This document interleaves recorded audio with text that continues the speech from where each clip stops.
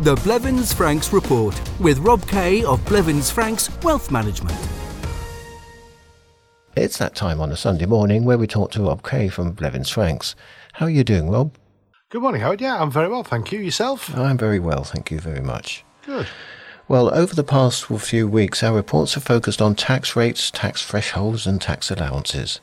But during this period, our virtual mailbag, Riviera Radio at blevinsfranks.com, has been receiving questions, which were prompted by our discussions and the information we communicated. So this week we've selected a few questions where we feel the subject matter will be of interest to a broad range of listeners.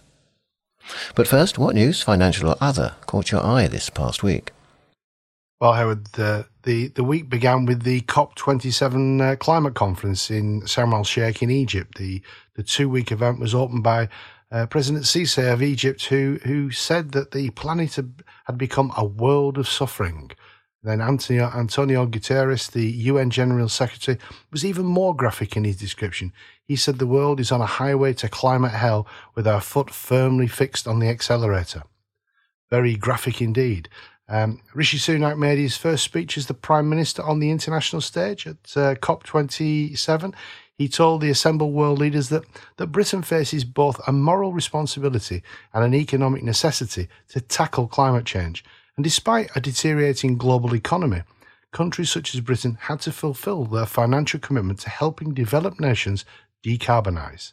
He added that since Russia's invasion of the Ukraine, climate security went hand in hand with energy security and an even greater need to invest in renewable sources.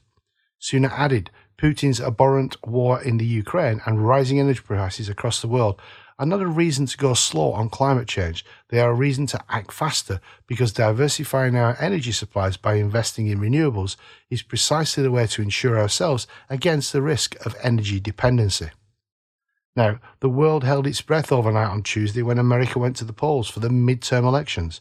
In advance, we were told the Republicans had ambitions of controlling both houses of Congress, and Donald Trump said he would make a big announcement on Monday the 14th. But Trump was apparently livid and screaming at everyone he could find inside his inner circle, even his wife, after the failure of his chosen candidates, which many people believe has finally put paid to his re-election ambitions. Then on Wednesday, it was announced that FTX, one of the world's biggest cryptocurrency exchanges, was on the verge of collapsing.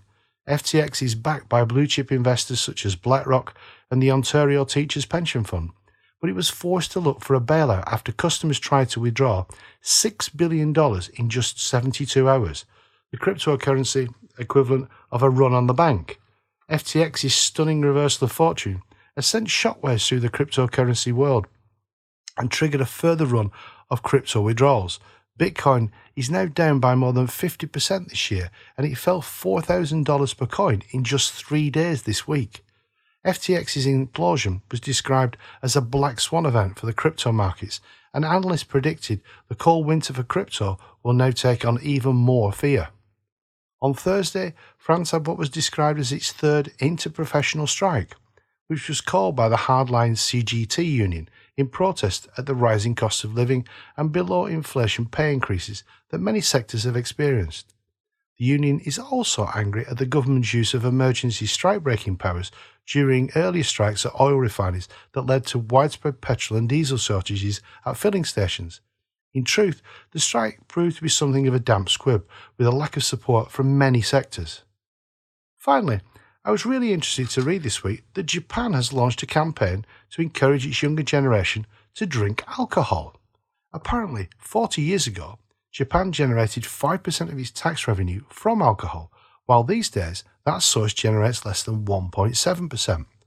We probably shouldn't be too surprised given how smoking is still heavily promoted in Japan and therefore how much income it generates for the Japanese economy and also the Japanese taxman. Well, our report, which focused on CGT, prompted a lot of questions about principal private residence and maison principale. Can you explain the difference and what people need to be aware of? Principal private residence and maison principale are one and the same. It's your main home. When you sell your main home in both the UK and in France, the sale is exempt from capital gains tax. However, as we frequently say, the devil is in the detail. The sale of your main French home is exempt from CGT and social charges, but there are conditions. Very simply, the property needs to be your main home at the point when it is sold, and the exemption applies even if it has only been your main home for a very short period of time. Because properties frequently don't sell immediately, you can benefit from the exemption if you sell shortly after moving. There's no specific time or defined period. It's described as a reasonable time, which usually means 12 months. But there can also be some flexibility, say when there's a slump in the property market or a period such as the pandemic when it was actually difficult to sell properties. When a property is sold due to separation or divorce, it can be sold as having been the main home of both parties during the relationship, even if one has moved out, as long as it's sold, again, within a reasonable period. If you own more than one property, it's very clear which is your main property. It's the one where you live in most of the time and where, importantly, you make your tax declarations from. Following the recent change to the tax debitation rules, it's the property where you don't pay tax debitation, because under the new rules, you will only pay tax debitation on maison secondaires.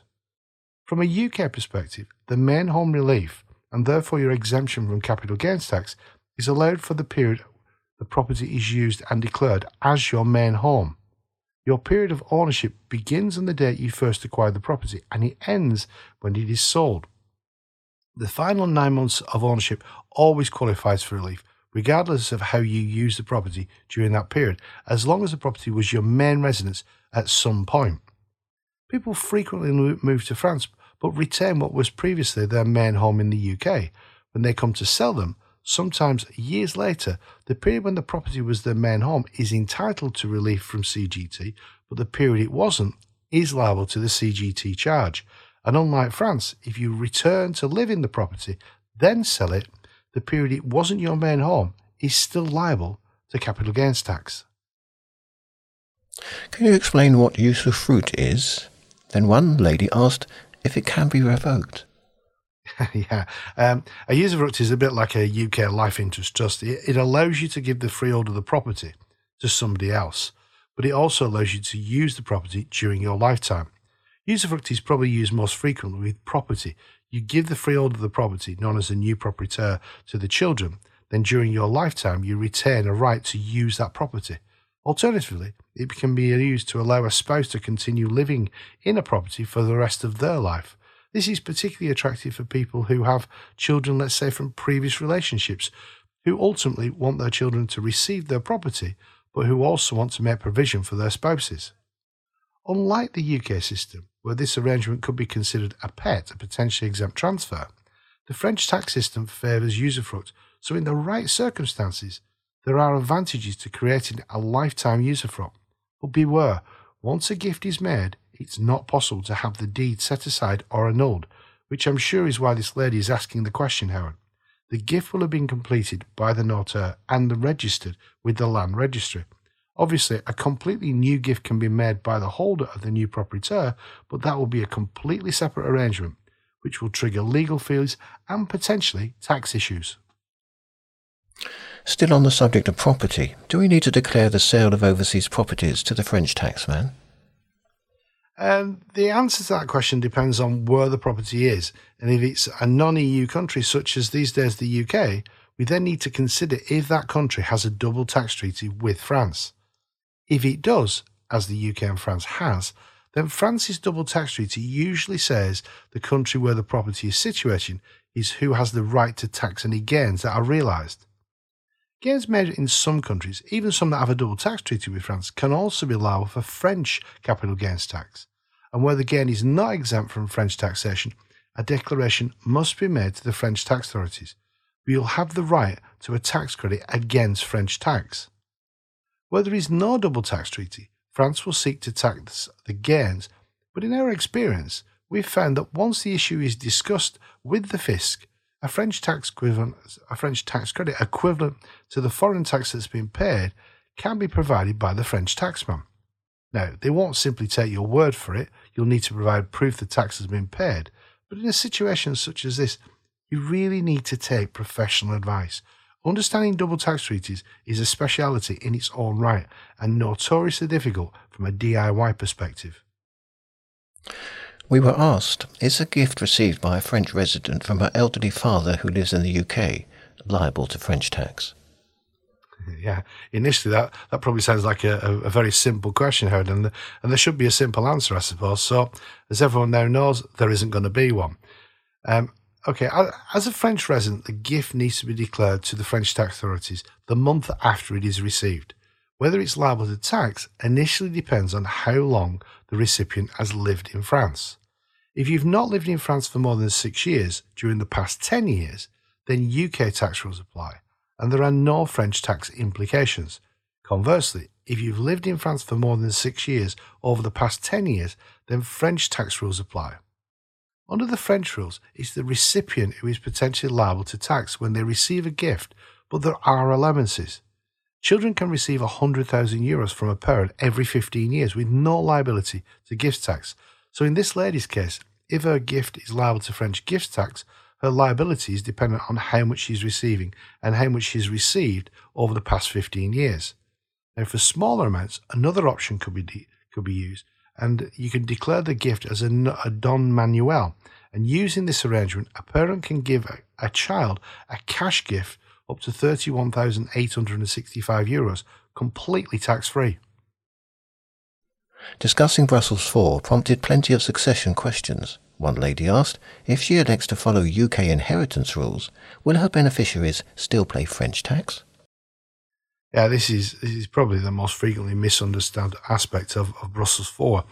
If you elect to follow English law, you are not electing and you cannot elect to choose UK inheritance tax. If France is where you're resident when you die, then France has the legal right to tax your worldwide assets, even if you've elected to use Brussels 4 and follow English law. The election to use English law to bypass strict French succession rules, which dictate who inherits, doesn't change the tax the actual recipient pays. So if you leave your assets to someone outside your bloodline, and we should remember that can simply be your unmarried partner, they will have a French succession tax liability of 60% and benefit from a paltry tax-free allowance of only €1,594. As regular listeners will know, France amended the Brussels 4 rules last November to protect children who've been disinherited by the election to choose non-French laws. If provision has not been made in the deceased's arrangements for their children to receive what they are legally entitled to from their parents' French-situated assets, those children can now make a claim via the French courts, and as this change has been implemented by the French state, we must expect any claims will be upheld by the French legal system. A UK resident listener asked if his will, which leaves his solicitor to act as his trustee, creates any issues because he owns a French holiday home. Yeah, this is a tricky one. And again, it's something we frequently see because it's quite standard fare in the UK for the family solicitor to be appointed as a trustee, especially if there's a complicated family structure or maybe financial arrangements that date back through various generations. All money as it's frequently referred to. Unfortunately, if the solicitor is appointed to act as the trustee, the French authorities will probably see the will as creating a discretionary trust, where the actual will does not identify who inherits the estate because it's at the discretion of the trustees. Then the 60% succession tax rate that will apply potentially. If it's possible to identify it's the children who are the only intended beneficiaries, then succession tax at 40% could be applied, but the children won't benefit from the $100,000 tax-free allowance I mentioned previously. Historically, trusts are integral to the UK legal system, so it's very easy for them to creep into UK-centric estate planning. Where there are French assets, trusts are very difficult and expensive to navigate, so I would strongly advise if you're not a French resident, you should limit your UK will to your non-French assets. If you're a French resident, just stay away from trusts.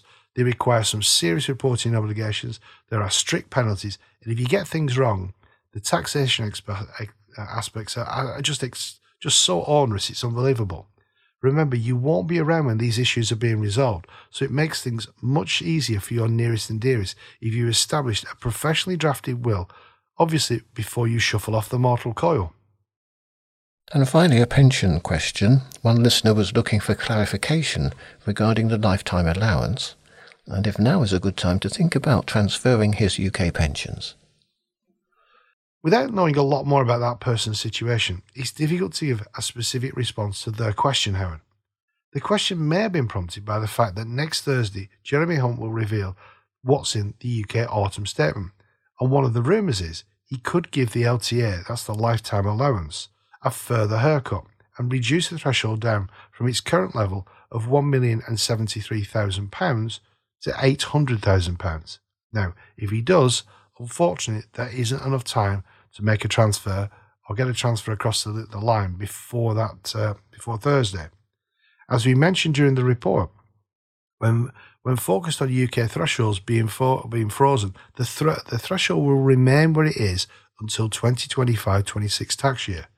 If investment markets come back and thresholds are still frozen, the gap will clearly close quicker, which means breaking the glass ceiling and having to pay the LTA tax charge could loom larger on the horizon. The question could have been prompted simply by the recent market declines. Quite a lot of clients have taken the opportunity to move their pensions out of their UK arrangements while the markets are depressed, and the LTA charge is not applicable, mindful of the fact that once markets recover, they could then be exposed to what at the moment is an avoidable tax charge. If you'd like to discuss what opportunities are available in the current environment, have a conversation with Blevins Franks. Remember, the initial meeting is complimentary. If you have more general questions about anything concerning money or financial arrangements, give us a call and speak to one of our local partners. If we can help, we will, but if we can, we will know someone who can. The telephone number of our office in Valbonne is 0493 001780. That's 0493 001780. Or if our Monaco office is more convenient for you, you can arrange a call or a meeting with one of our Monaco-based partners by telephoning Monaco 97775574. That's 97775574. And as usual, you can contact us or find out what's going on at Blevins Franks via the website, which is www.blevinsfranks.com. Many thanks, Ron, for that interactive version today. Worked well. Thank you very much. Cheers, Howard. Thank you very much. The Blevins Franks Report. If you would like more information on any of the topics discussed in this programme, contact your local Blevins Franks office on 0493 001780 or riviera@blevinsfranks.com. Is your inheritance planning up to date for France? Have you taken steps to protect your family? Cross-border estate planning is more complex than many people realise. You need to plan for many different elements, including taxes and forced heirship. Blevins Franks has 45 years' experience helping British expatriates achieve their wishes for their heirs, with personalised recommendations for each family. Contact Blevins Franks today on 0493 001780 or at blevinsfranks.com.